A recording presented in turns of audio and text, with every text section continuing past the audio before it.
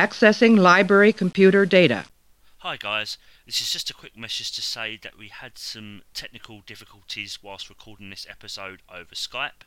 Whilst we're recording, Clive's computer unfortunately crashed, so we had to record the rest of the episode at a later time. We hope you enjoy listening. Hello and welcome to this latest episode of the Engaged podcast, our very first one of 2018. Yay! We hope everyone had a lovely new year. Hello! And Christmas. And Christmas as well, and Christmas.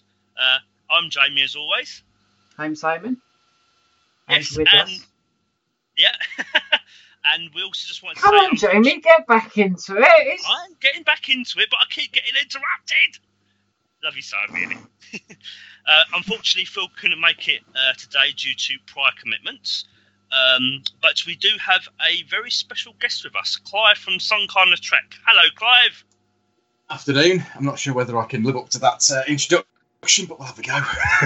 Afternoon, Joe. Yeah, it's been a Happy New Year and Merry Christmas and belated everything, and Happy Ponfar. And hope we're all right. Yeah, that was a great introduction. You're fine. Don't worry. And Cool. Today we're going to be talking about Deep Space Nine. It's the 25th anniversary, and the date that we're actually recording this is the date of the very first episode, Emissary. So, and we'll be talking about story arcs. So specifically more, I think you said it's like the Dominion War, wasn't it? Just kind of, it's one of the first shows that really started ongoing story arcs. I thought it was, as we did with the Impact of Next Gen last year, I thought it would be quite nice to pick up on something in Deep Space Nine did particularly well and expand upon it and go, well, they said about it in Emissary and it went on throughout the show. I don't know. Yeah, I mean, this is, I mean, Si, so this is the episode this is like my dream episode. Like I said, I love Deep Space Nine. It's my favourite Trek series, and particularly with the story arcs as well, even more so. So this episode for me is definitely probably one of the most I'm going to ever enjoy that we've ever done. So, And it's something Clive's wanted to do for about 2 years. I love DS9. I love my DS9. Because 2 years ago, he wrote a message to me, I think, to us, going, why don't you guys consider doing a 23rd anniversary for Deep Space Nine? And I think I never got around to doing it. And I thought, and then at the end of last year, Clive went, you know what? I'd like to come back on again. Have you got anything? And it's like, I might have something that you might like the sound of. Remembering what happened 2 years ago, it's like, does that sound any good? He went, yeah, count me in. That's yeah. And here we are today. That's a pretty good impression of me, actually, but yeah. Simon's always been very good at impressions, Clive. That's why I don't try to do impressions or. I have a very good memory for remembering what happened and kind of who wrote what when and. It's just one of those things that I remember. So the whole reason why I theme episodes these days is because of Clive and that and the inspiration that he gave me. You did that for the quizzes as well, didn't you? Simon does that for our quizzes as well. We feed, when we're doing the episode, we try and theme them if we can as well. Yeah, very good. No, good. Yeah, nice. That's great. It's been 5 years we've been doing SKoST now. It was 5 years last month, so it's just, I look back at some of the stuff early on, I'm like, whoa, really? It's been that long that I've been doing this. Yeah, I think we've kind of had similar reactions when we look back on the podcast, particularly when we do our yearbook. Yeah. It's like, oh my God, we've been doing this for how many years now? It's like, you listen to it, because we release, obviously, some stuff from our Lost Files. It's like, oh my God, it's just such a difference in terms of, like, quality and, like the recordings and things like that. So, yeah. It's just a real kind of, oh my God, yeah. Deep Space Nine. Yes. Oh, anyway. Sorry, yes. That's what we're here for. Tangent. So there's a lot of things that were introduced in Emissary that went on to lead on to bigger things in the whole series. So I think one of them, would be the Prophets and the fact that Sisko became the emissary of the Prophets. I think that's quite a big element to it that I think we must talk about. I don't know. When you first, obviously, if you're watching kind of in like, you're first watching it, you don't, because I think really the first couple of seasons is not really much with Sisko and being the emissary. It kind of gets mentioned it here and there, but it's not until really later on that it becomes really quite important and crucial. And it just really defines who he is as a character. But it's not just him. It's the fact that it has a big impact, I think, as a whole. I said, it's at one point Bajor was going to join the Federation, but due to those visions that he had, it was a warning. He stopped it. So I think it's kind of that episode is. I said, Simon said, there's so much that's set up in Emissary, and that's one of the reasons why I actually love it so much, because there's so much that is hinted at, and it's not, it's Sisko's kind of, I said about the prophets, and it's Odo's origins, and there's just so many things that are set up that are picked up on later on. It really is quite extraordinary. Yeah, Emissary is one of those kind of weird ones. There's a lot of stuff in there, and you look at how Next Gen began and ended. In regards to the arc on that, with the first episode and last episode kind of really linking quite closely, and Deep Space Nine to some extent does exactly that with the Emissary theme. You say it kind of goes through the first 2 seasons. You said are quite uneven, and there's that first season really doesn't have any kind of direction as to where it's really going. The Emissary pieces have kind of dropped in. The Kai is pretty much binned off by about 10 episodes in, literally binned off. She's gone, and we have the kind of that arc takes a whole different slant. But the Emissary piece is something that's really unique to Deep Space Nine, and that arc is something that does drive through a whole 7 seasons. And I think for me, it reaches that pinnacle with Rapture when Bajor doesn't join the Federation, and then it's the slope back, that peak to Rapture where they're building up to this, and they've been building up since the pilot. Of this whole arc of that Bajor will join the Federation. They get to Rapture and he goes, not going to happen, people. And then, ain't happening, off the board. And then it bins that off, and then we get to, then we're on that sort of slide down through season 6, and then into 7, we have the Reckoning, we have the Par Race piece, which brings in season 5 as well.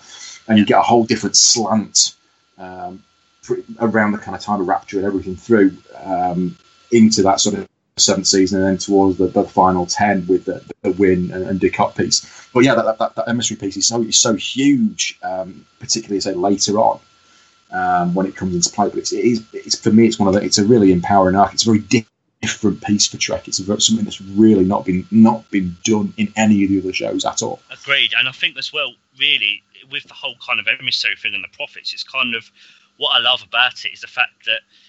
The prophets, the Federation tries to just think of them as, they're just aliens, they're wormhole aliens. But Sisko kind of, particularly with some of what he encounters, he actually takes a bit of a different stance on it. He goes, well, actually, are they? And I love the fact that Deep Space Nine, it doesn't say either way. It's like, well, does it really matter? And I think what's really great is the fact that, religion is considered really quite important in Deep Space Nine, and it actually plays into the whole. I mean, what was that one you said, Si? That episode that you really really like about Destiny. Destiny. I think that's the one, isn't it? Yeah. The one you always bring up, so it was like straight to that one. Yeah. Interesting choice. It's the one where that Bajoran warns about the Cardassians and about the prophecy, and it actually all comes true. Three Vipers, and it's the 3 meteorites. Yeah. That's the one. Yeah. So, and I just think, and the fact that everyone else just kind of says, well, it's just a prophecy. You shouldn't take it seriously. And Sisko himself is like that at first. When it starts coming to, it's like, oh, hang on a second, And it's not, it's not just about science. Religion plays a part in this as well. It's important. So I think it's kind of bringing religion and science, kind of together in a certain way, I suppose.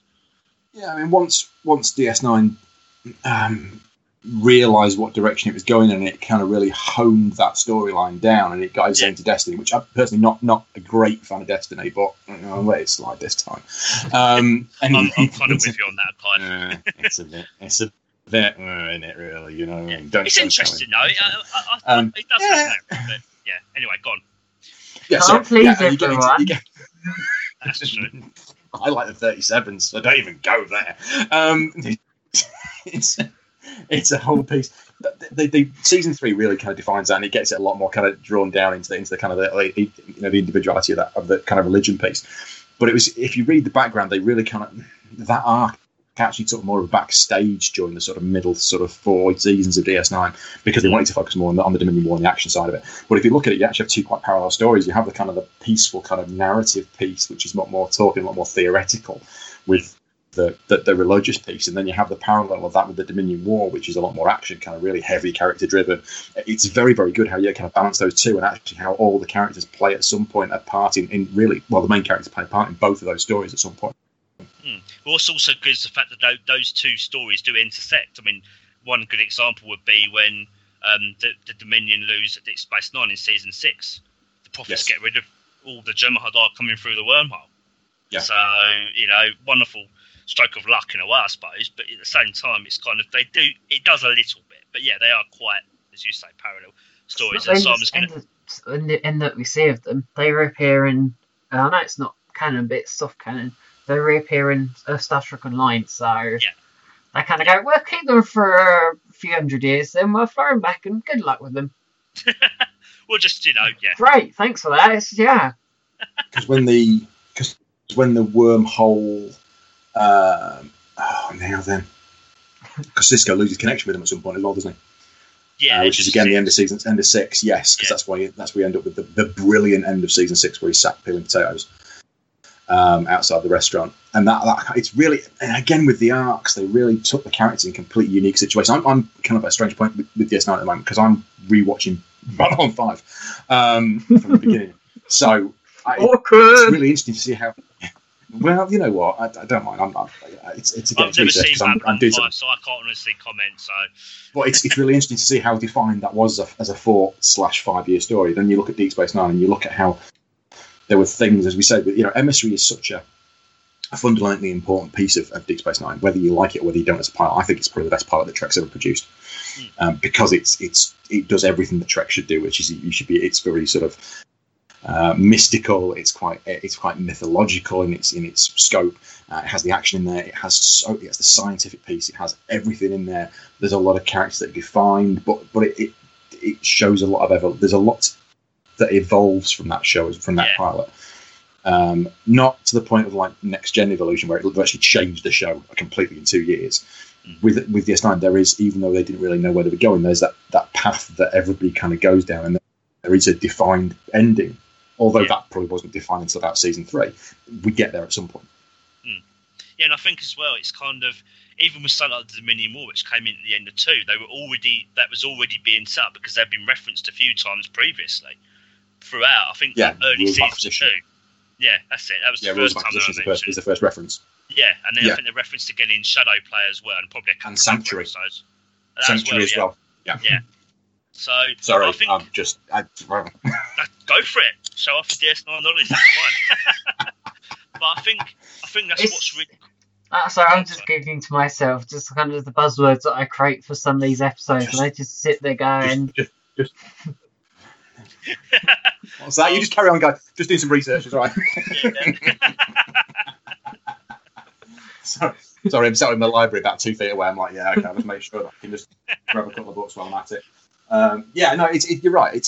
There's so season 2 is the defining year, but for me you talk about story arcs, and we talk about the religious side of it, and we talk about the Dominion piece. But is it down to particular people behind the scenes that we should really be sort of thinking about with these arcs that we're talking about Dominion? We talk about it's got to be down to people like Stephen Bear. God, yeah. I mean. That's DS9. For me, it was the kind of because when I first watched it, I was really surprised at how in depth it was because the secondary characters as well, like ones like Dukat, ones like Vedek or Kai Wynn, they get so much depth, and it's really quite amazing. I mean, and for me, part of the reason I think DS9 is my favourite because it's a darker, more gritty Trek, and it's kind of like. The Federation. I'm not saying the Next Gen they were perfect. I think there are moments where it does get dark sometimes. But I think in particular, DS9 really took root in that. And I think an overall big story arc was the direction to go for Trek. Because I think Next Gen, it was quite episodic, but there were instances where they were trying to do they did do smaller story arcs. But as you said, I think. You said DS9 took that to a whole new level, and I think that's where not to go too much into it, but I think that's where kind of Voyager went a bit. I think Voyager and part of Enterprise went a bit wrong. They went back to that episodic kind of structure too much. Which it's nothing wrong. You said there's a lot of advantages to episodic television, but kind of once you kind of introduce something like a big story, I know not everyone's going to want to go back to that kind of what was before. I mean, I know Discovery have done it now. Discovery have gone for this massive story arc, which is going to be each season's a story, which is great. So it's a different thing to what DS9 did. But if you think about, from my perspective, I would disagree when you come to saying that Voyager kind of went back to episodic, and I think it had to, because you couldn't really story arc a journey. The journey is the story arc, and you'll have events during it. So you have your kind of 2 years with the Kazon, you have your 2 or 3 years with the Borg, and you go along that kind of line. So you are constantly moving, and things will change during that. With DS9, the stationary setting is what drives that. It has to drive it as a continuous story. Because I think with the Enterprise, I would always love to see a series, and this is a random thought. I'd love to see a series about the ship that goes in after the Enterprise has done all its bloody missions and goes and clears up all the rubbish that they've left behind. Actually, that would be quite a There's a series of There's a series of what it is. It's just like a little like cargo ship or something, just crewed by like the regular guys, and they go in after the Enterprise has like doing its all amazing stuff, and they have to go and clean up all the mess and deal with the aftermath. I think it would be an amazing series. But anyway, if you're listening, I assume Bear, just give me a shout. We'll work it out. But the arc with DS9, because of where it was, you've got the wormhole, you've got like continuous traffic. There has to be kind of something stationary on the other side. There's got to be a civilization that's just there. You've got Beja. You have to work with what you've got. You have to kind of develop it. And you're saying about the prophet arc. The emissary arc doesn't just involve the emissary piece. It's the whole Kai and the religious arc of Beja as well. So you've got the Kai arc that goes on from Opaka to Wing. And that's the other thing as well. That whole thing, I said, the prophets is what is the very foundation of Bajoran society. It's what defines them. I mean, it's what helped them during the occupation. For 50 years, that was part of what got a lot of Bajorans through it. So it dips into a lot of things. It's it's very, very, and someone like Ducat, I mean, he tries to use that for his own ends. I said the whole thing with the Par race and all that sort of thing. It's I think it's great because I think what DS9 does so well with that whole religious aspect is it shows both sides of it. It shows how religion can be a great comfort and hope to people, but how people can also use it and twist it for their own ends as well. Yes. So I think DS9 shows a really good balance in showing both sides of it. Yeah. Which I think is really, really important. No, I think you're absolutely right. I think the way that DS9 takes it, and then that storyline for me wasn't the first couple of times I saw the whole kind of Bajor arc, if we'll call it that. We'll call the emissary arc the Bajor arc. Yeah. I didn't really get it that well. I was like, oh god, it's another religious episode. But you watch it back, and there's so much in it that you can get from it. Especially, I watched it again DS9 a couple of years ago at the full whack as I was doing the full run through, and it draws into so many other areas as well. And you say it draws obviously into the biggest piece, which is the Dominion arc, which you get in later in the year. But you think about that and how many other smaller arcs there are within, even character arcs, more mirror universe arcs, things like that. But yeah, we could go on about those. But the big ones has got to be the other one that I think you have to kind of touch on is the obviously massive one that took like 5 years of the story, which is the Dominion arc. And I think as well, I think it's a case of with the Bajorans, because I was like you, I was exactly the same as you, Clive. I was kind of another Bajoran episode, great, another one. But again, rewatching it, it just adds, when you think about it, it's just so much depth in it. It just really adds a lot of rich kind of in-depthness to the characters and to the worlds that we're watching. Yeah. So I think also another really good whole kind of story arc kind of thing was the Ferengi, particularly Quark, Rum and Nog. I mean, I think obviously Next Gen set up the Ferengi, and they did kind of make them kind of the comedy characters that we would know them as. I said, but DS9 just went into much more depth about the Ferengi society and all that sort of thing, and equal rights for Ferengi with females and all that sort of stuff. So even something like the Ferengi episodes, which a lot of the time they were a lot of it was just comedy, but even then there's a depthness to those episodes. Okay. What have I said or not said? No. I would. No, I couldn't possibly. All I'm thinking is, if you mention Prophet and Lace here, there's going to be war. But I have an issue with Trek comedy episodes, and the Ferengi arc. I absolutely agree. Ferengi arc is brilliant. I think the characters that you said there, the Matt, the Rom, the Quark, the Nog piece, and you look at it, how they started Rom and Nog in Emissary. Yeah. Here we go back to Emissary again. Perfect time, perfect day to talk about it, and how they were just virtually background characters. I mean, they had nothing. You never thought they were going to see them again. It was just like a couple of scenes, and that was it. Ron wasn't even, I think, a full character. He was just in the background. Nog stole something from the infirmary. Yeah, and that's how we kind of meet Odo. There are some okay Ferengi episodes. I like Little Green Man. I think it's a great episode. There's a few. The Quark love story, which is season 2, which is, and I can't remember off the top of my head, but there's a season 2 episode which is. Rules of Acquisition. No. It's later than Rules of Acquisition. It's towards the end. It's when Quark and meets. Oh, Natima Lang. Yeah, that's the one. Yeah. Yes, can't remember the name off the top of my head, and I'm embarrassed because I don't know it.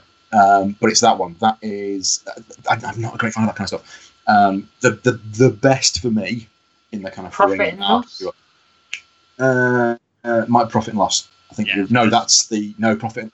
No, it's Rivals. Yeah, it's Profit and Loss because it Rivals is the one with the casino. Yes, you're right. Profit and Loss. Thank you, the Ferengi. Thank you, Shrekcore. Thank you for hosting my articles recently as well. Thank you. Bit of advertising for free. The Ferengi arc's great because you have the whole Nagus piece as well, so that kind of arcs through the whole thing. But I just felt that the comedy aspect of them, which they were hyped up a bit in Next Gen, and they did play it a bit too much in DS9? Possibly. I'm not a great fan of Ferengi comedy. I'm not a great fan of comedy in Trek overall, to be honest. I think there's about 3 or 4 episodes that are really good at it, and I think the rest of them really don't work. But I think it's safe to say there's definitely one episode we definitely would agree we both dislike. That's the Ferengi, which I won't even mention as late season 7, and I think that'll do it. It's end of 6, isn't it? I think it's end of 6. But for me, beg your pardon, Magnificent Ferengi. That is an episode as part of that whole kind of the whole Quark family arc, which also brings in Empok Nor into it and brings in the Dominion into it. That is a great episode brings in all the elements of a whole load of different arcs. You have the Dominion arc, you have the kind of the Bajoran side with Empok Nor, you have the Ferengi side. It all comes together in that one episode, in one that you wouldn't really expect it to, and it works. But for me, that is the only comedy episode of DS9 around the Ferengi that works. But it's odd because it actually uses a lot of arc elements to make it work. Yeah, and I think that's what's really good is the fact they bring all those elements together. I mean, even smaller arcs, like for example, things like within, like, for example, Kira, for example, seeing the Kardashians, she didn't like them at first, she hated them, and then of course you get the whole episode with Duet, and then you get I can never remember his name when she's Second Skin. Yeah, that's it. Yeah, and she sees that guy, as like a second father. And it was just how her opinion changes of the Kardashians over the seasons. Even something like that, it's just done so well. Even by the finale, where she becomes a resistance fighter for the Kardashians on Kardashian. It's like, how ironic can you get from point A, where it's Sodal Kardashians, I'll fight against them forever, to I'm going to fight for them.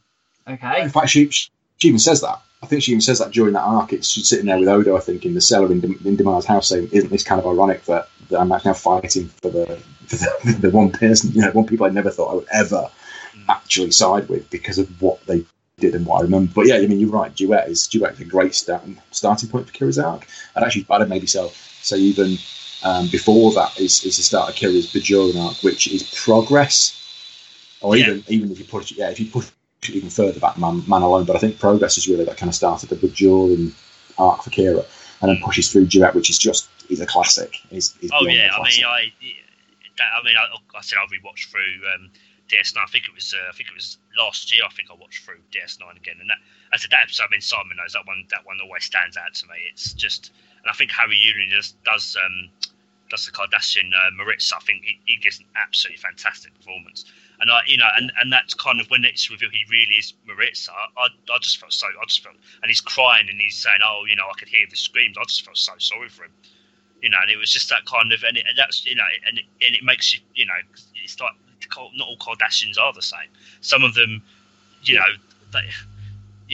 they felt bad about what Kardashian did, and they were ashamed. And he said he tried to fix it, didn't he? Yeah, and again, that takes it through in that arc as well. I mean, that's quite a massive piece, because that comes off into, you think about how much sparks off even from that into things like Necessary Evil and the whole kind of past the Bajor arc that comes.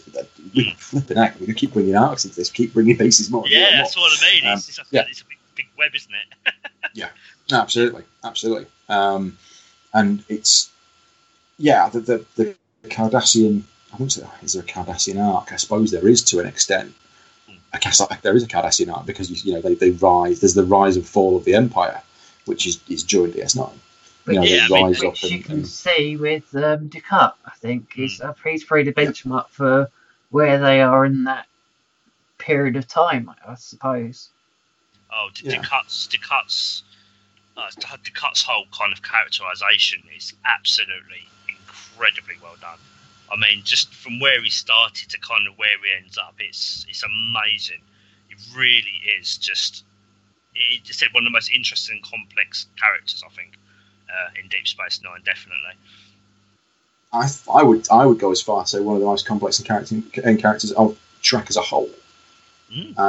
Because of the depth that we get from him, and the art. You're saying we're talking about kind of story arcs here, but Ducat is has such a journey through, even for, and he's effectively a guest character. But you think of the journey that he goes on from military commander through to kind of working with the Federation, through things like Defiant when they're trying to obviously stop Tom Riker, and through to the end of season 3 where you've got Improbable Cause and Dies Cast, and the fleets get destroyed, through to season 4 when he kind of becomes this kind of freedom fighter for the Cardassians almost against the Klingons, and then it's back into this.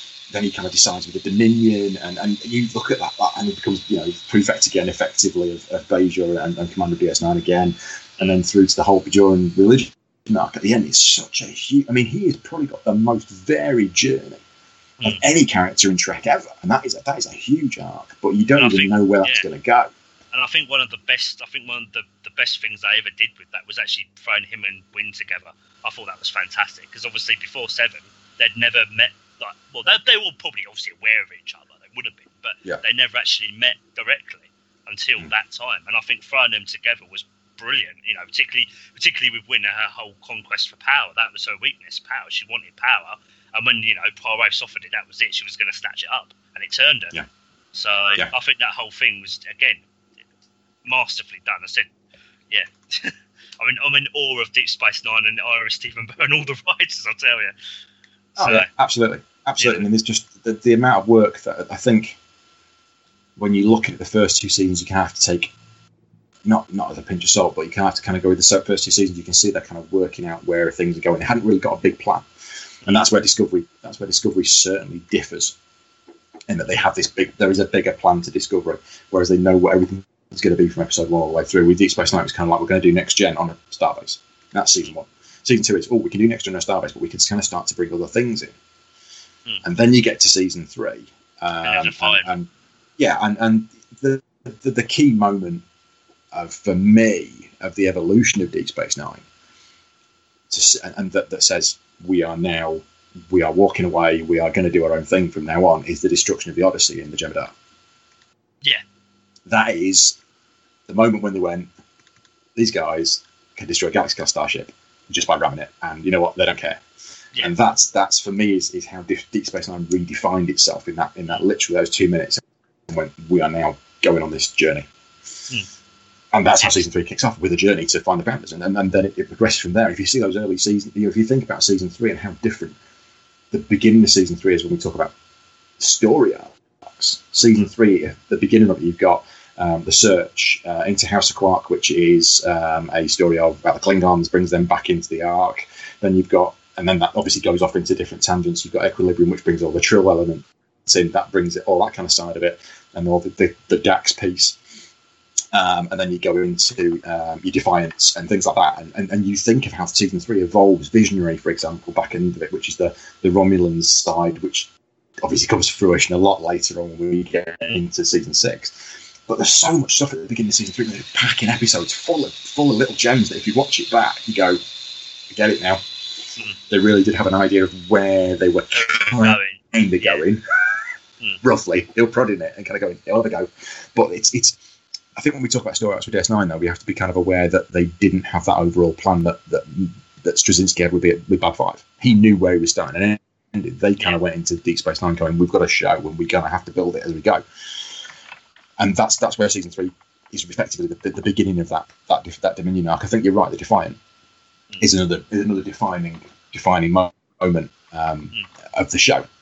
And when I spoke to Howard last year, who's a visual effects guy, who created the phaser effect for the Defiant, and it's when the Defiant opens fire. It's another one of those. And you think of all the moments that between the Search and Jem'Hadar that really kind of define the tone of the show and how dark it becomes. Yeah. And he was talking about how he had to come up with this phaser effect in like 20 minutes, and that was the phaser effect. And for me, that I saw that on VHS. And you look back and oh, God rest you, VHS. Fast forward to watch the second episode on the tape because it was always an arc episode, and you look at how that moment and the darkness of the Defiant and the cloaking device and everything really shifts the tone, and then fires it off into the rest of the season and the arc, and how suddenly you've got a warship in there which hadn't been done in Trek before, and it really powers an arc which is quite dark at times. I mean, very dark at times. But yeah, it's a completely different show from the Search. Really, completely different. Yeah, and I think what's quite good you mentioned about particularly the Dominion arc does get very dark. That's why I was really quite grateful for just a couple of episodes they inserted in there, like really fluffy ones like Don't Take Me Out to the Holosuite or the Vic Fontaine one, like Bada Bing Bada Bang. Yeah, those episodes might not have been like anything really in depth, but they were needed. I think they were really quite important at a time when the Dominion War was. It said brilliant art, but it's quite heavy going, and sometimes I think you wanted a bit of a change of pace just for 1 week. When they were released, just one episode, something that doesn't reference it, just something nice and light that you can just kind of just enjoy. Don't have to think about it, kind of thing. Yeah, I mean, there's not a lot when you get into sort of season 3 and onwards where you can kind of say, there are light fluff ones that you can kind of pick. I mean, you can think of Arman Bashir, for example. You can pull that out and watch that kind of quite lightly. Yeah. I think I'd not struggle, but I think I'd find it difficult to find the sort of the lighter fluffy ones. If I'm picking them out in the arc, I would pick arc episodes over those sort of lighter ones. I think because I think the arcs, jeez, I mean, it just has everything. It has everything there, but then even the light fluffy ones are something that kind of pulls in from the bigger picture. So you can never get away from it. Exactly. I mean, even like Vic Fontaine's arc. I mean, for example, he starts off in His Way, and he helps Kira and Oda get together. So that was like what had happened for seasons. And even in season 7, he helps Nog out, which is a really big defining moment for Nog, losing his leg in the Battle of CH8 AR-558, and that leads on to It's Only a Paper Moon. And Vic is crucial to Nog's recovery. So and I think what's brilliant at that point is particularly you've got two secondary characters who actually carry the whole episode, and the fact that they do, and the main characters only some of them make an appearance, I think is really impressive. They've actually come to a point in the series where they're confident enough that actually secondary characters can actually carry a whole episode. Yeah, I mean that's a good point. You're talking about secondary cast there, because the secondary cast are as important for me as the primary cast are with the arcs. Your Garaks, your Ducats, your Martoks, your Leeters, your Rom, Brunt. You think of the secondary cast of Deep Space Nine as, I mean, Morn, absolutely. But you're right. You know what? I mean, we kind of go. Morn, But you look at the guest cast and you compare that to any other Trek series, and it is just second to none. Yeah, there is no other guest cast which even comes close, because the quality of cast that they brought them back because they were that good. I mean, Jeffrey Combs even played 2 characters because he was that good. Yeah, I think they even actually met in an episode. I don't know. I think there was one episode. There was one episode where they're in the same episode. Yeah, I think it's Extreme Measures. which is the end of season 7. But it's amazing that they could bring that kind of quality in and maintain it, even as guys who weren't in every episode, but you look forward to it when they're in it because you know it's going to be good. Even the average episodes are really good because the quality of the cast and the quality of the writing really engages you with every story that Deep Space Nine produced, and that's why for me it's easily the best Trek series, and because they could continue it and they developed it as well. And I think another one that's just actually come to mind, another really, really impressive aspect that they did of writing was Ezri's arc. One season they got with her, that's all they got with her, and they did such an impressive job of bringing her out and actually giving her a good bit of depth for only a character who's only in it for one season. Yeah. No, you're right. I mean, that's... Yeah. You think of the... obviously Dax wanted to, Terrifier wanted to leave, and you bring Ezri in, and you're saying one season, but you still managed to create such a memorable character just in 26 episodes is really impressive. And to come in... Yeah. And I think actually putting her and Bashir together was a good idea. Actually worked really well. It's one of the few season 7 romances that actually works more than pretty much every other one that we know about. Yeah. And it's good because it reflects the pilot again. It all reflects back to the pilot because the arc there for Bashir is that he wanted her from Emissary. He wanted to be dating her from the first episode when he got off the shuttlecraft, when he got off the ship that brought the Cochrane, I think it was. That brought him to Deep Space Nine in Emissary. They got off that shuttlecraft and then that ship, and there's that whole kind of conversation where he's like, "Oh, should we meet up for later for a drink?" And then you see 7 years later he finally gets it, but it's not actually the person. If you think about it, it's still Dax, but it's not. Yeah. Yeah. It's a cracking little arc. It's cracking. But then you've got all the trill stuff through it. You've got your invasive procedures. You've got your equilibrium through there. You've got your season 4 before Broken Link. It's the one where Oda. It's one where she puts all the personalities. I'll remember it. Facets. Season 3. It's the penultimate episode of season 3. It's before the anniversary. Sorry. Facets, things like that, which all bring in all that trill arc, and then suddenly have an entire race arc there. You think, every race in it has an actual arc in it. And you think of it Next Gen and Voyager with the Kazon, they managed 2 years of an arc. But Next Gen, there was never really a race. Each race really didn't have an arc apart from maybe the Borg. And maybe the Klingons, definitely with the Civil War aspect. But with Deep Space Nine, every race, there is a thread that runs through every single race. Klingons, the Romulans, everybody has a story which has a starting point and end point. Yeah, and I think as well, what's another great thing about the whole Dominion, going back to the Dominion, I'd say the biggest one is the fact that Odo's origins tied into that. Because when I first was watching, I didn't have a clue. I was like, oh my God. And it's just kind of a big shock from nowhere. But it's spoilers. Yeah. Well, we kind of wouldn't be doing that anyway, but Yeah, we've wrecked it. If you don't watch it before, I wouldn't listen to this anymore because we've completely wrecked it for you. Sorry. The Dominion lose, by the way.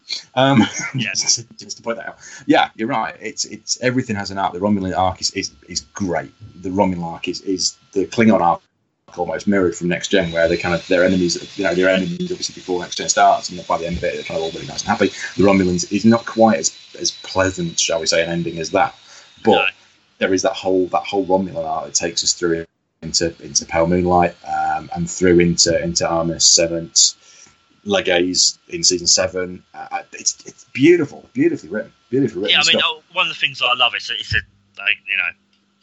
some will know this. It's a little. It doesn't even amount to anything, but it's just. I think it shows that kind of how other species kind of perceive Romulans and kind of think, this is like. I think it's that woman that Kira has to work with in season 7, the whole hospital thing, and she sees that Romulan woman with a Jumja stick, and Kira just smiles. It's just this whole notion of seeing a Romulan eating a Jumja stick. It seems so bizarre, but it all harks back to kind of, our perceived notions of what we think of a different species or someone like the Romulans. But that's until you actually kind of know that individual. It's just a stereotype. It's kind of what we perceive them to be, and they're actually turn out to be not quite like that. So Yeah, I mean, Next Gen attempted something like that with unification in the background with the kind of religion-y side that they brought into that. That's probably a better example, actually. They're probably holding a drum to stick, but yeah. Yeah, I don't know. I'll go with that. But yeah, you're right. It's everything has its arc. Everything has its place with Deep Space Nine. There is everything. You can kind of not catalog everything, but everything has kind of a place within that story. At some point, everything is kind of touched on from the universe that Next Gen really created. And then drove through, and then Voyager kind of cherry picks bits out of it, and Enterprise kind of just leaves it and goes and does its own thing. So I don't know. You look at, I mean, Deep Space Nine didn't even it carried its arc so well that it didn't have to do a cliffhanger. No. At the end of every season. So the end of season 2 isn't a cliffhanger, but it is. Season 3 isn't a cliffhanger, but it is. And you think of all the ways we go through there, but there are touch points with the story arc for me. There are some really key touch points, and if we look at the series as a whole, you kind of go up. It's not necessarily the finales that are the touch points, but there are some great moments with it. I think we've mentioned a few already, like your Rapture. Absolutely a great kind of touch point moment because it ties in all of the religious pieces. Pale Moonlight, because of the Dominion element and Sisko and that kind of side of it. But I'm sure you can kind of come up with ones as well where you kind of go, yeah, actually, you know what, a really key moment, but not necessarily where you might expect it, but it pulls all that arc all the way through and ties it together and then sparks something else off into another direction. Yeah, and what I also like about Deep Space Nine is it kind of breaks the whole kind of normal conventions that we're used to in Star Trek. So, for example, this idea kind of, you think, oh, Sisko's son Jake, oh yeah, he's going to join Starfleet. Well, actually, no. Let's make him a writer because Starfleet's big and all, but there are other careers that are available, and it's kind of, whereas before I think it was always kind of, oh no, join Starfleet. It's kind of, well, actually, we can do something different, and like the whole Nogs whole arc was brilliant. And Ferengi joining Starfleet, people just thought, what, really? And it's like, well, actually, in the season, by season, there was like you were saying, So it's kind of this whole kind of, all these kind of norms that we think of, and all these kind of ideas we think, oh, that won't work, or that would never happen, and it does. They can actually go against those kind of established norms, I suppose, really. Yeah. Maybe Rian Johnson should have watched Deep Space Nine to understand how you can change a story arc before he did Last Jedi. Anyway, moving swiftly on. I'm not going to say anything to that. Yeah, no, that's all right. But all complaints can be addressed to the Engage podcast. There you go. But you're right. It changes everything. Everything about DS9 is different to every other Trek series because of the way the arc works, the way it has these kind of cornerstone moments throughout it that are great reference points that you can kind of go, oh, you know what, I remember that actually everything sparks off from this point. Bashir being revealed as a changeling, for example. Sisko's speech at the end of Call to Arms reflects his entire position from the first 5 years of the show. And I love that speech. That is for me is one of the key moments of the entire program, and the fact that they lose a station.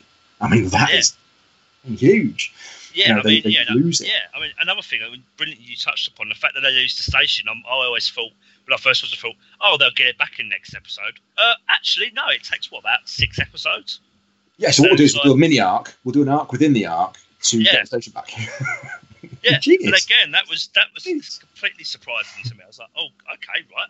We're gonna be the Dominion's gonna have the station for a while. Okay, that's fine. I can roll with that.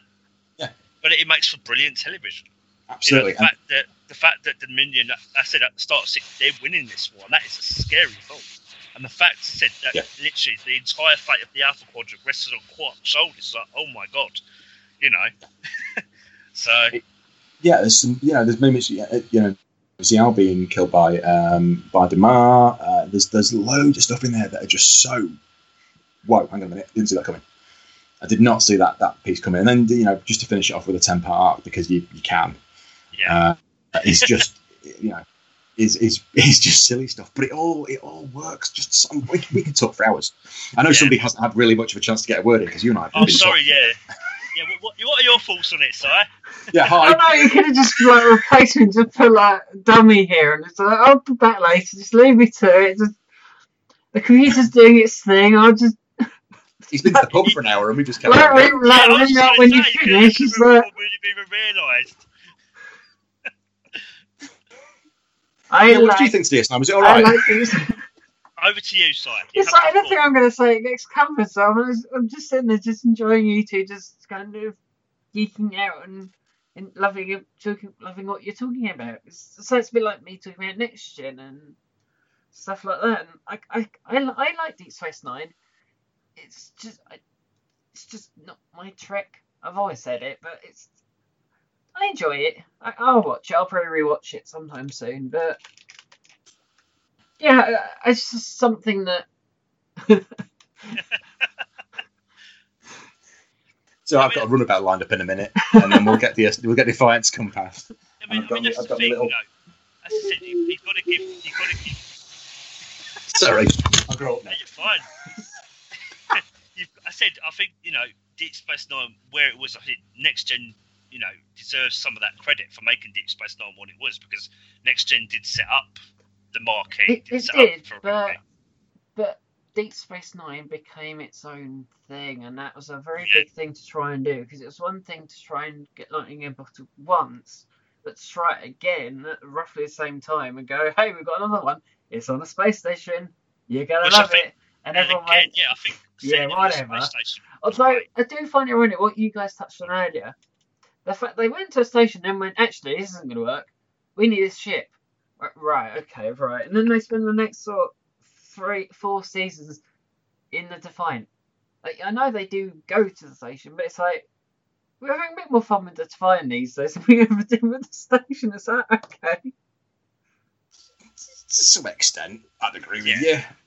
I think the Defiant is they rein it in. I think they kind of use it quite early, season 3, quite a bit, because it's the Defiant, and they're going, hey, we've got this new ship and we can play with it.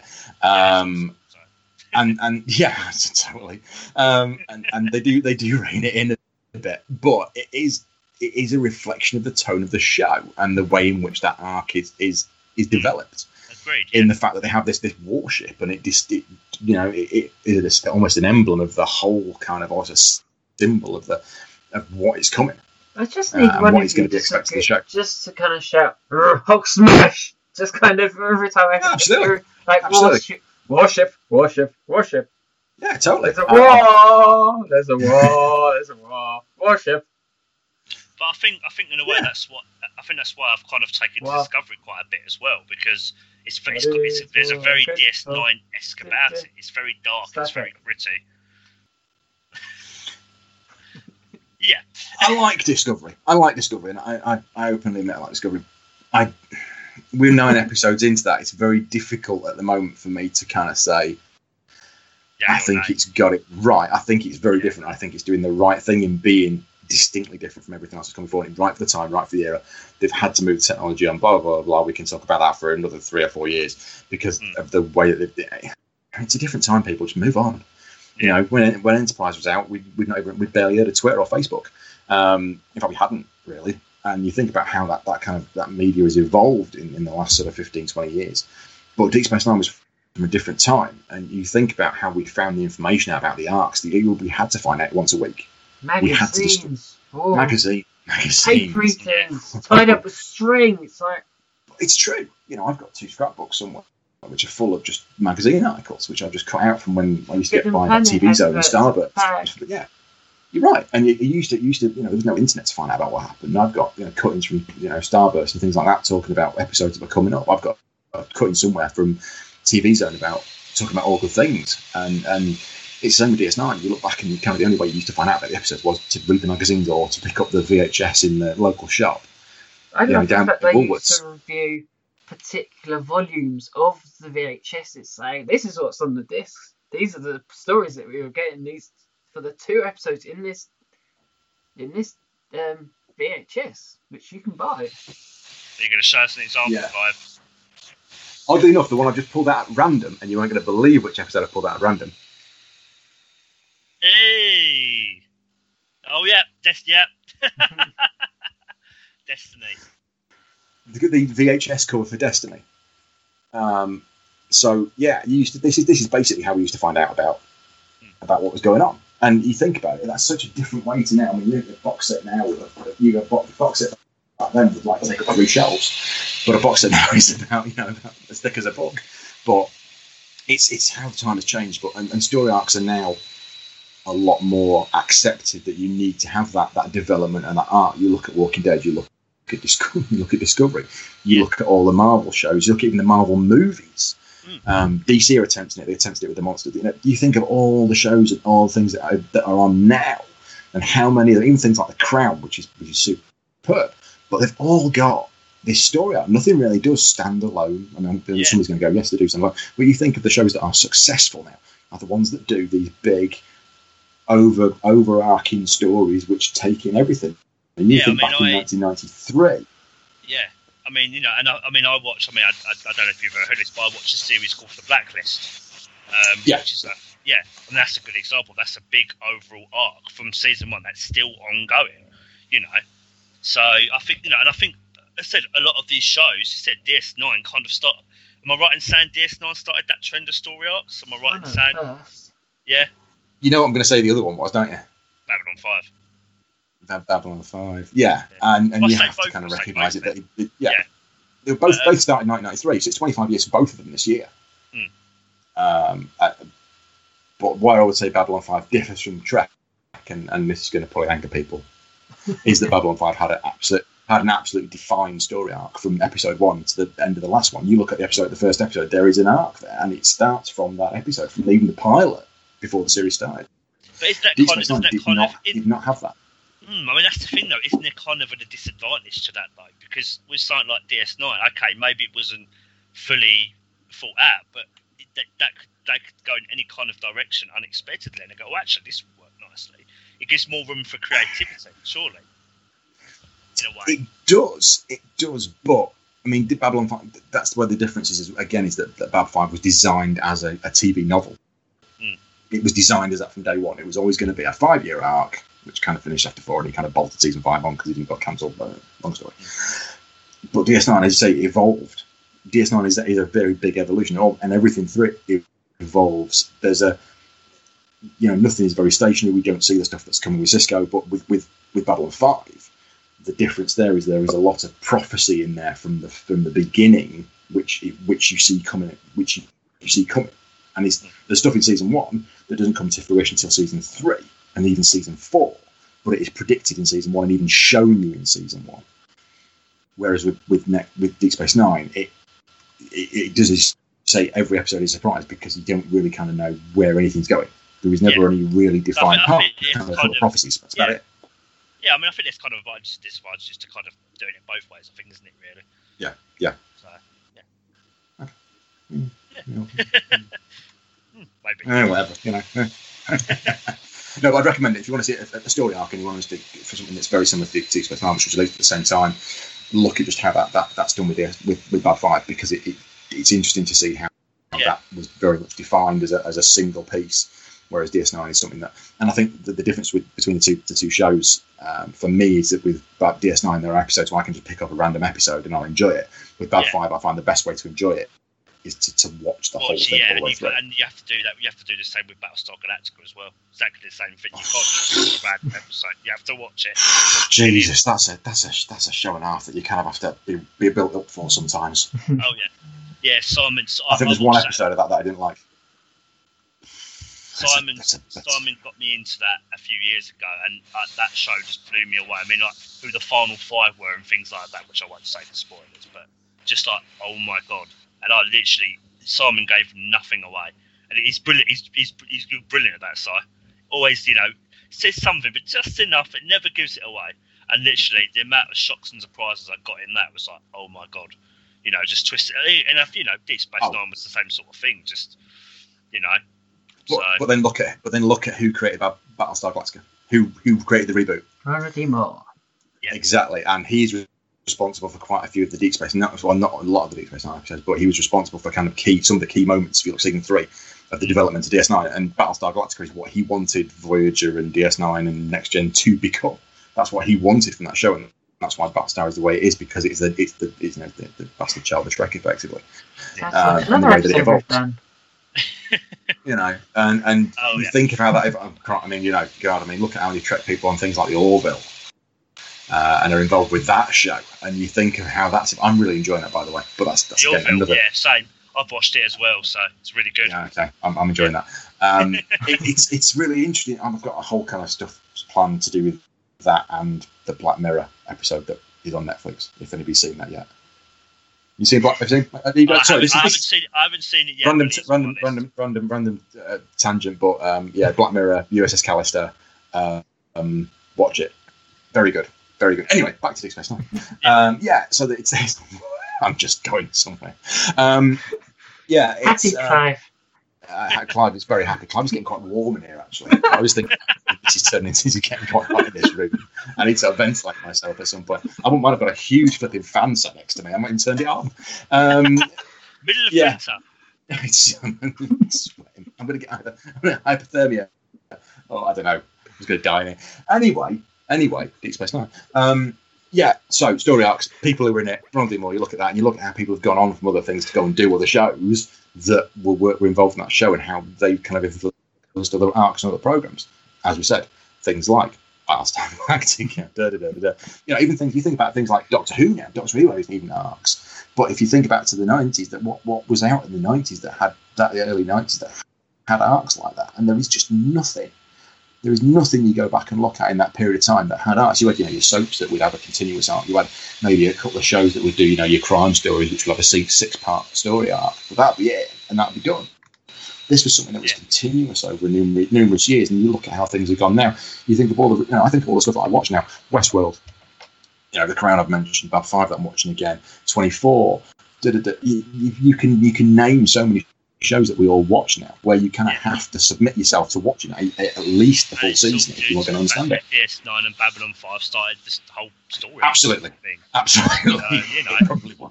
You know what? For the sake of this podcast, absolutely Bab 5 and Deep Space Nine started it.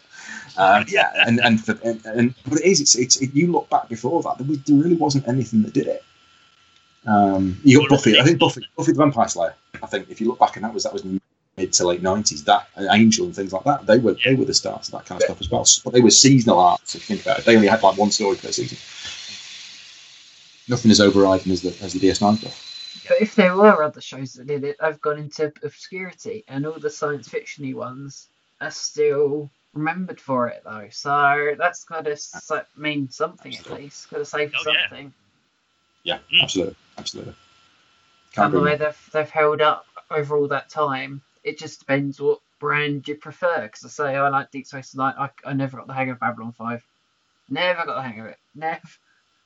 I've not watched it yet, so I can't honestly comment. I will check it out at some point. I need to. I think you'd like it. I just no. Not your cup of tea. Yeah. So. Absolutely. But it's of stuff I need to try again. Things I don't think I've given a chance. Which is, I think, currently on the list is Babylon 5, and I know I'm going to probably get a moan from here, but never mind, it's true. Stargate. I never quite got Stargate when I was younger. Anyway. No, I'd rather, I think, to be honest with you, Stargate, I got about 6 episodes into it, and I just got very bored. Again, not really watched it, so you know what? Comment. Love the film. Saw the film in the cinema. That's kind of back in the old days. Saw the film in the cinema in the mid-90s. Can I bother with the TV series? No. Supernatural. There's another one I'm not even going to bother going to. A 15-year season, 15 years of a show? Not a chance, mate. Not a chance. I've got a life. I've got a life. Says the man who's just watched 700 bloody episodes of Star Trek over 5 years. I've got a life. I've got a life, and I'm not submitting to watching that bloody thing. No, not a chance. Not a chance. Where's the Bad 5 box set? But again, we wandered completely off topic. That's all right. We do that. That's fine. It happens all the time, Clive. Don't worry. Dear. Yeah, I remember from last time. It's finding tangents that actually make sense of the topic for once. So hey, I'm good with it. Yeah. It's not a completely random one. So you're fine. No, it's not. It's not. But yeah, DS9 for me, it has so much going for it. There's just and you think of all the stuff that's you think of all the lovely stuff that Eagle Moss have produced for us to bask over from Deep Space Nine, all the ships, all the spin-off novels we've had from Simon and Schuster, things that story arcs that are still continuing in the kind of novels. That some of them are pretty good, some of them are rubbish. But you think of all the stuff that's come out of it, and that Deep Space Nine's produced just from those arcs that has evolved beyond it, and the stuff that just exists because of that 7 years of that show, and it's magic, and it's a shame because it still doesn't get it doesn't get the recognition that it should do. And with the documentary that's coming out, it will do, but it still gets a bit neglected because of Voyager and Next Gen particularly. But there is so much going.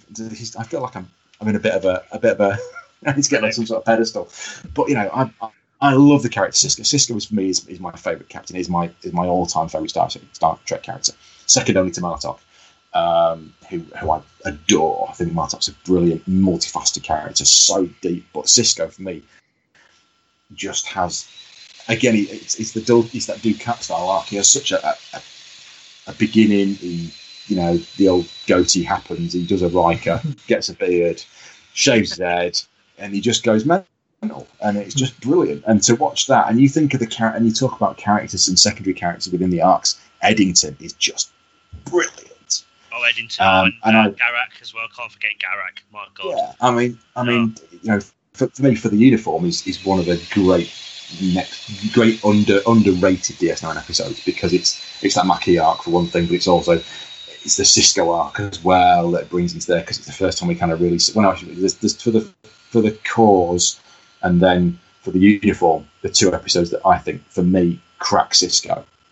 One, because Cassidy turns out to be a traitor. Sorry if you've not watched it, but I've just blown that one. And then secondly, the Eddington side, which brings out, again, Sisko's darkness that then evolves into In the Pale Moonlight. Those 3 episodes for me are just magical to watch. For the cause, I never really got the first time. And again, from the rewatch that I did, I love it. I think it's a brilliant episode, and again, a very brilliant one. But I'm a big fan of the uniform. Sisko's punch bag scene for me. This is David Brooks actually taking his own frustrations out on a bag. This is not acting, and it just generally look like he's going for it.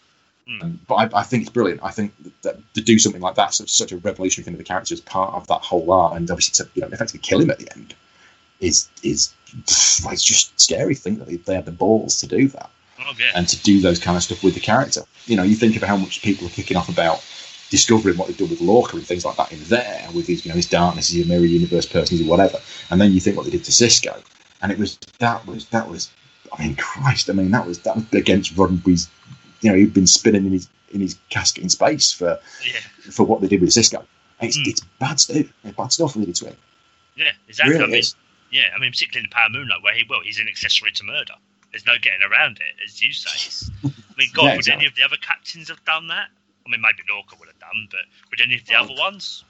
It's when he poisons the planet in for the uniform. He basically goes, I'm going to poison it. I'm just gonna do that's true. Archer as well. Yeah. Are you referring to when he goes on that ship and steals the warp coil? Casey Briggs. Yes. Yeah. Although I still maintain it doesn't have much of an impact if you think through a bit. All that space has vanished by then, so all they've got to do is travel home in normal space, so it's not as bad as if you think about it. Yeah. Just saying. Oh yeah. So is there any more about story arcs that we want to talk about, or any other ones, or anything else you guys want to spoil? I could drag this out for 2 or 3 days. Yeah, by the way, Defiant's got a cloak on it, and Gowron's not a changeling. There you go. Bingo. Yeah, there's so many people going to hate me for that.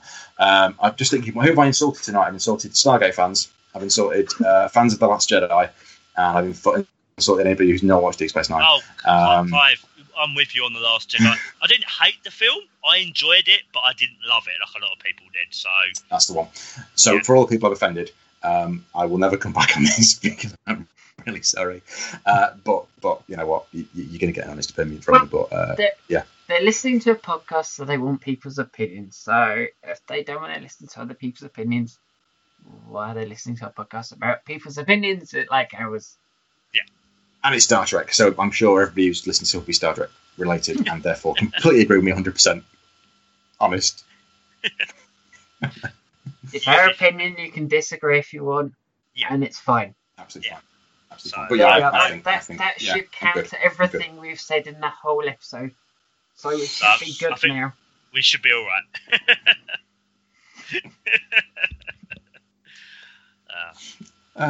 No porgs were harmed during the making of this episode. they were harmed afterwards. That's a good marketing exercise. Anyway, moving on. It wasn't the whole of Star Wars, so there's nothing new there. I mean, who would put a small furry creature into a film or program as a marketing icon? I mean, who would come up with something like that? I mean, a small sort of furry creature that you have lots of that you could use as a marketing tool.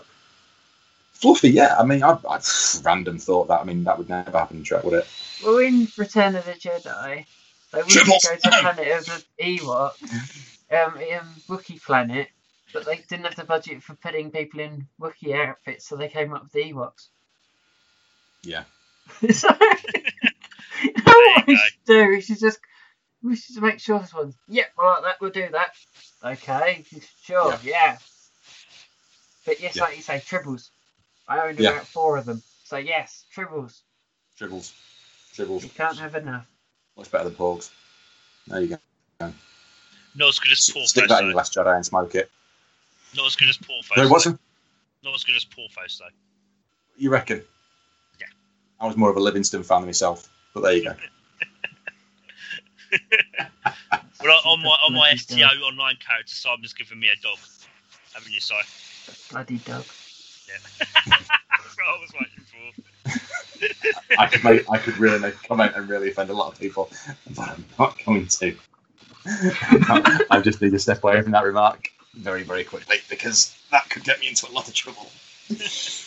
But if there are people out there who generally know my sense of humour, then I may have just thought of something that I really don't want to repeat. But there you go. But yeah, I need to finish this. Yeah, triple. This is 10 days of work straight that's doing this to me. Yeah. It's killing me. Yeah. Okay. Yeah. Triples. Anyway. Yeah. No, I think we could go on. I mean, we ought to do another one really at some point and pick a kind of element of DS9. But I would love to do that. They did appear in Deep Space Nine at least, so there is a link to the topic at least. Just saying. That tangent works for me as well, so I don't care. Yeah. Of which I own one of them. You do, yes. Something fun that you may not know. I own a Trials and Tribulations Tribble. That's very my daily facts from Simon. As you do. Yeah. Yeah. So I think we've covered it. I think so. I think we're good. I say we have. I mean, you two have, and I've been here. Yeah. No, you've been around, and it's been a pleasure for you to be around with us. Thank you, Si. Thank you for being guests on our show, Si. So sorry. I'm so sorry. I told you to shut me up. I told you. You did. I told you. Yeah. You should have done the same for me. I just love you guys just say about what you're passionate about. I don't care. It's like... Yeah, we'll get to one as well. But I just sat here and I was thinking.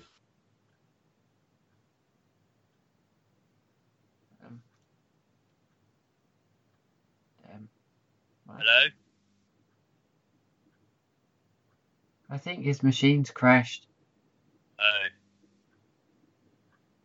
Or something. Good old Skype. Yep, don't you love it? Mid-sentence as well. Also, I wonder what he was gonna say.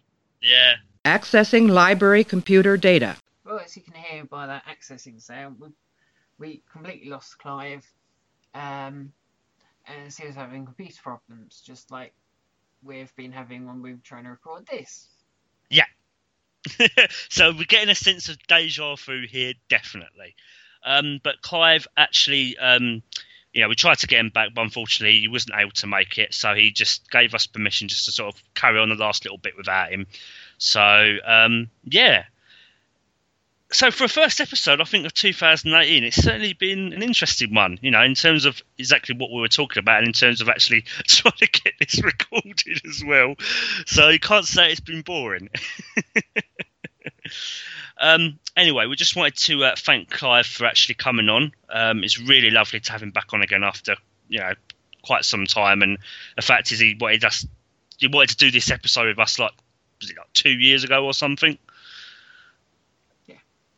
Yeah. So, you can actually please feel free to follow and check Clive out. You can find him on his Facebook page and follow him on Twitter at the Warp Core. That's some kind of trek at the Warp Core. And you can also check out his website, which is www.trekcliver79.blogspot.co.uk. So please do feel free to check it out. Clive's got some great content for Star Trek. And we'll definitely have to have him back on again soon. I think that ends another episode of the Engaged podcast, our first of the year. We'll be back. Our next episode will be our pre-recorded one of Federation Headlines, won't it, Si? So until then, guys, take care and we'll be back soon. Bye. Bye.